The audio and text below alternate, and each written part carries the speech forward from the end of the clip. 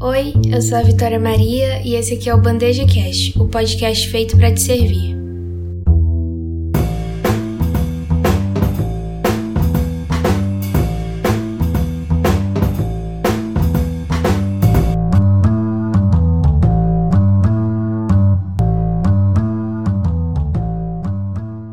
Seja muito bem-vindo a mais um episódio do Bandeja Cast. E eu quero começar esse episódio perguntando uma coisa. Por acaso, alguma vez você já assistiu algum vídeo, viu alguma foto, leu alguma frase ou algum trecho de um livro que te deixou muito motivado? Você sentiu realmente isso? Pensou, nossa, agora eu tô assim 100% motivado, vou fazer tudo que eu preciso. E logo em seguida ficou desanimado ou voltou à condição que você estava antes de ter acontecido isso? Pois é, isso acontece porque a motivação não é o suficiente para fazer a gente fazer aquela atividade que a gente precisa tanto fazer, né? E que a gente costuma dizer que precisa de uma motivação a mais. O episódio de hoje é sobre isso e eu quero começar esclarecendo aqui por que isso acontece, né? Por que essa motivação ela não é suficiente. O mecanismo que acontece quando a gente assiste algum vídeo ou ouve alguma coisa que nos motiva é um processo mental, ou seja, a gente ouve aquela coisa, a gente absorve aquela coisa pelos nossos sentidos ali, mas aquela coisa fica no campo do intelecto. Então, por exemplo, quando você vê algum empresário de sucesso dando alguma palestra ou algo assim, você vê algum vídeo dele bem produzido, né, com uma música de fundo e tal, uma frase de efeito, você se sente motivado. Você tá certo em achar isso, porque você se sente motivado mesmo. Mas, logo em seguida, você não consegue fazer tudo que ele faz, ou você, mesmo querendo muito chegar onde ele chegou, você não consegue ter aquela motivação sendo reverberada por muitos momentos à frente, né?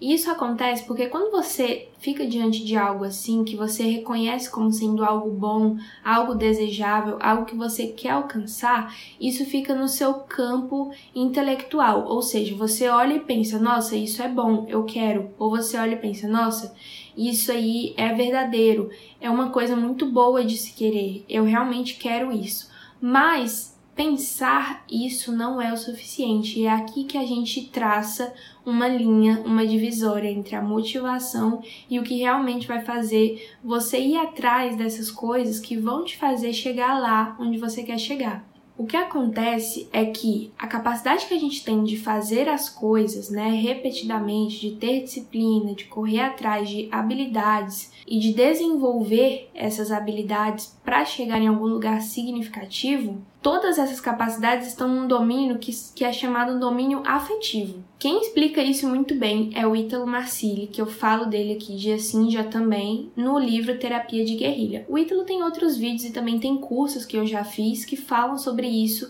inclusive de maneira mais ampla, né? No curso do Ítalo presencial, inclusive, ele fala sobre as 7 faculdades humanas e sobre as camadas da personalidade. Eu ainda não fiz o curso presencial, pretendo ir em setembro em Belo Horizonte. Se Deus quiser, com a graça do bom Deus, esse coronavírus vai deixar. Mas eu assino, né, a plataforma do Guerrilla Way, do Ítalo, e a gente tem acesso a muitas coisas, a muitos cursos que ele já deu e trechos de outros cursos presenciais também. E o Ítalo explica no livro dele, que inclusive eu recomendo muito a leitura, e se você quiser, o link desse livro que eu tô falando, do Terapia de Guerrilha, tá na descrição do meu Instagram. Então o que é explicado aqui é que no domínio afetivo a gente tem essas habilidades que a gente precisa, né, para desenvolver essa capacidade de querer correr atrás de bens árduos, de virtudes, de coisas que não são boas a princípio. Então, por exemplo, ser pontual. Quando você quer ser pontual, você entende no seu domínio mental, no seu domínio do intelecto, que aquilo é uma coisa boa. Ser pontual é melhor do que não ser pontual, né? Do que ser uma pessoa atrasada. Então, no seu domínio intelectual, você entende que aquilo é uma coisa boa e desejável. Ué, mas por que então que você fica tão motivado a ir atrás dessa pontualidade e no outro dia você aperta o modo soneca no seu despertador? Pois é, justamente por isso, porque o domínio afetivo é que cobre essa sua capacidade e não o domínio do intelecto, né? Então não basta você saber simplesmente que ser pontual é bom. Não basta simplesmente você saber que ser fiel, ser leal é bom se você não desenvolve essa sua capacidade que fica no domínio afetivo. O domínio afetivo que vai classificar essas coisas essas coisas desejáveis e não desejáveis como sendo simpáticas e antipáticas, enquanto o domínio intelectual classifica isso como falso ou verdadeiro, ou desejável ou indesejável. Então, por exemplo, a pontualidade que eu acabei de falar. A pontualidade, no seu domínio intelectual, vai ser entendida como uma coisa desejável, uma coisa boa. Mas lá no seu domínio afetivo, que é o que realmente dá conta do negócio, vai ser entendido como algo antipático. Por quê? Porque quando você está deitado e você está dormindo, você está numa posição confortável, você está numa posição que você não corre risco, concorda? Então, a sua mente, o seu cérebro, ele vai sempre buscar o meio mais fácil, né? O meio que te cause menos fadiga, que mantenha você em maior segurança e gaste menos energia. Então, por mais que você entenda na sua cabeça que ser pontual é algo bom e desejável, essa sua capacidade ali no domínio afetivo, ela ainda não está muito bem desenvolvida. Ué, Vitória, você tá falando há um tempão sobre isso, mas como é que eu faço para reverter isso então? Como é que eu transformo essa minha vontade, simplesmente, em uma capacidade real de fazer o que eu preciso fazer e o que eu quero fazer para chegar em algum lugar significativo? Para fazer isso, você tem que alimentar esse seu lado que reconhece coisas antipáticas e simpáticas, ou seja, o domínio afetivo. Você tem que dominar e alimentar a prática dessas coisas que são compreendidas como antipáticas. Então, por exemplo, levantar da cama cedo para ser pontual é algo antipático ali no seu domínio afetivo, mas você tem que fazer apesar disso. Não reclamar, porque você sabe que reclamar, né, como a gente já viu nos outros episódios, você sabe que reclamar te causa um mal ali. Você se conter para não reclamar ou não falar mal de outra pessoa, sendo que falar mal de outra pessoa talvez vai te dar ali um momento mais sociável, né? Você vai ter algum assunto, entre aspas, para falar com outra pessoa. No seu domínio intelectual, você sabe que isso não é bom, mas no seu domínio afetivo, isso parece como algo simpático, porque você vai ter uma situação mais confortável ali naquele meio que você tá, né? Então, como é que você faz isso? Como é que você é mais pontual? Como é que você reclama menos, faz menos fofoca? Alimentando justamente essas atitudes que estão no campo antipático. Então, levantar cedo é ruim? É antipático a você? Dói, entre aspas, sim, mas você tem que fazer apesar disso. Não reclamar numa situação em que realmente você está sendo confrontado ali, que não está realmente confortável e que você gostaria muito de reclamar, apesar de que você sabe que isso não muda nada, só piora. Aquilo é antipático? Sim, mas você tem que não reclamar apesar disso. Essas pequenas coisas que a gente acha que não fazem um bem enorme quando elas são alimentadas, porque você ganha força em outras áreas da sua vida. Então, por exemplo, quando se fala de tomar café sem açúcar, tomar banho gelado de manhã, quando você alimenta essa certa força no mundo físico, no mundo real, quando você busca o desconforto aqui na carne mesmo, você ganha uma força aqui, no seu domínio afetivo. E por mais que você não perceba, isso vai acontecer e no médio e longo prazo você só vai ser beneficiado disso. E aí sim, a motivação vai ter um efeito real em você, porque você entende que a motivação por si só não basta. Então, quer ver um exemplo muito bom? Quando eu estava estudando em 2018 para a prova da FUVEST, para entrar na USP em 2019, eu lembro que eu assisti um documentário muito bom, que era do Usain Bolt. Chama I Am Bolt. Ele estava na Netflix na época, mas eu não sei realmente se tá ainda, até porque eu não tenho mais Netflix.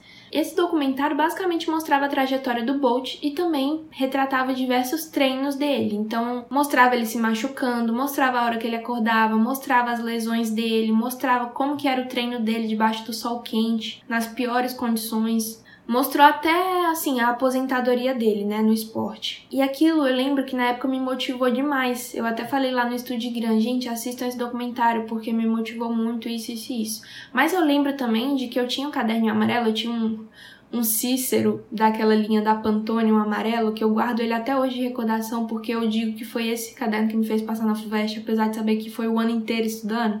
Mas eu anotava tudo que me fazia, de algum modo, ser melhor naquela prova. De algum modo, aquilo ali ia me acrescentar para fazer a prova da FUVEST melhor. E eu lembro que eu escrevi algumas coisas sobre esse documentário no caderno. E eu lembro que eu foquei muito em escrever as coisas que eu tinha visto no treino do Bolt, né? Então, assim, buscar sempre a pior condição. Treinar debaixo do sol quente, com a carga mais pesada do que qualquer outra que ele poderia carregar na vida. E, graças ao bom Deus, foi de algum modo intuitivo para mim. Eu não foquei tanto só nas medalhas dele, né? Nos títulos dele. Eu olhei para essa parte dos bastidores que o documentário mostrava. E o meu convite para você hoje é justamente isso. Pegue esse vídeo motivacional, essa frase motivacional, esse livro que você gostou e leu, essa pessoa que você admira e que você acompanha. Não é errado você se sentir motivado por causa disso, não é errado você buscar motivação nesse tipo de coisa. Mas, além disso, além de olhar para o que está na superfície, olhe para o que está embaixo, olhe para o que está atrás. Busque o que essa pessoa fez para chegar até ali, porque aí sim a sua motivação ali vai dar frutos. Porque por vezes a gente fica meio frustrado por não conseguir aquela coisa e a gente acaba alimentando uma ideia errada na nossa cabeça de que a gente não faz porque a gente não é capaz. Mas não é verdade, é porque às vezes a gente tá olhando pro lado errado. Às vezes você tá olhando só pro que tá ali na sua frente. Busca o que tá atrás também. Então, no exemplo do Bolt, o documentário trouxe o dia a dia do Bolt, né? As relações que ele tinha, as festas que ele ia, as polêmicas na época, né? Nas Olimpíadas, enfim. E quando você tem essa visão holística, né, você põe o seu pé no chão. Porque quando a gente olha pra pessoa só pelas medalhas, digamos assim, a gente dificilmente olha pro treino ali, né, debaixo do sol quente, usando o exemplo do Bolt. E quando a gente olha pra esses dois lados, a gente entende que não existe um sem o outro. E com isso, a gente consegue meio que modelar aquilo ali e trazer isso pra nossa realidade. Então essa motivação vai ter um fruto muito mais proveitoso. Então eu queria deixar aqui esse convite pra você. Olha para as pessoas que você tem se inspirado hoje, que você tem colocado na sua vida como uma motivação, como uma inspiração, e busque pelo menos uma característica delas que você sabe que você é capaz de desenvolver. Para fechar esse episódio, eu queria deixar para vocês a frase que o Bolt fala lá no documentário, que eu anotei na primeira página desse caderno amarelo que eu guardo comigo aqui até hoje, que é a seguinte, abre aspas, "As long as I'm ready on the line, there's no stopping me." Fecha aspas para ele aqui.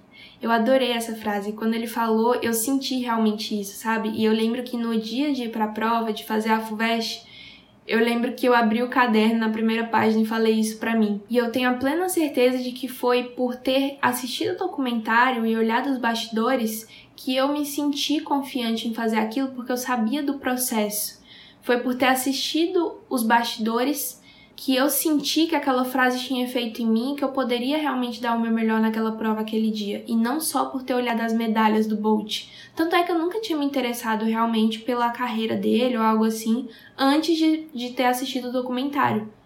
Eu espero que essa mensagem tenha te ajudado de alguma maneira. E se você ficou curioso tanto com a leitura do Terapia de Guerrilha quanto com o documentário I Am Bolt, eu indico fortemente os dois. Eu espero que esse episódio tenha servido você. Muito obrigada. Muito obrigada também, gente, pelas mensagens que eu tenho recebido lá no Instagram. Tem muita gente começando a ouvir o primeiro episódio, o segundo, né? E eu fico muito feliz mesmo que vocês sempre mandam lá, assim, pra mim, com os pontos principais que vocês pegaram do episódio, né, as frases que foram marcantes. Eu fico muito feliz de coração, muito obrigada por esse feedback. Obrigada por ter ouvido até aqui, até a semana que vem. Um beijo!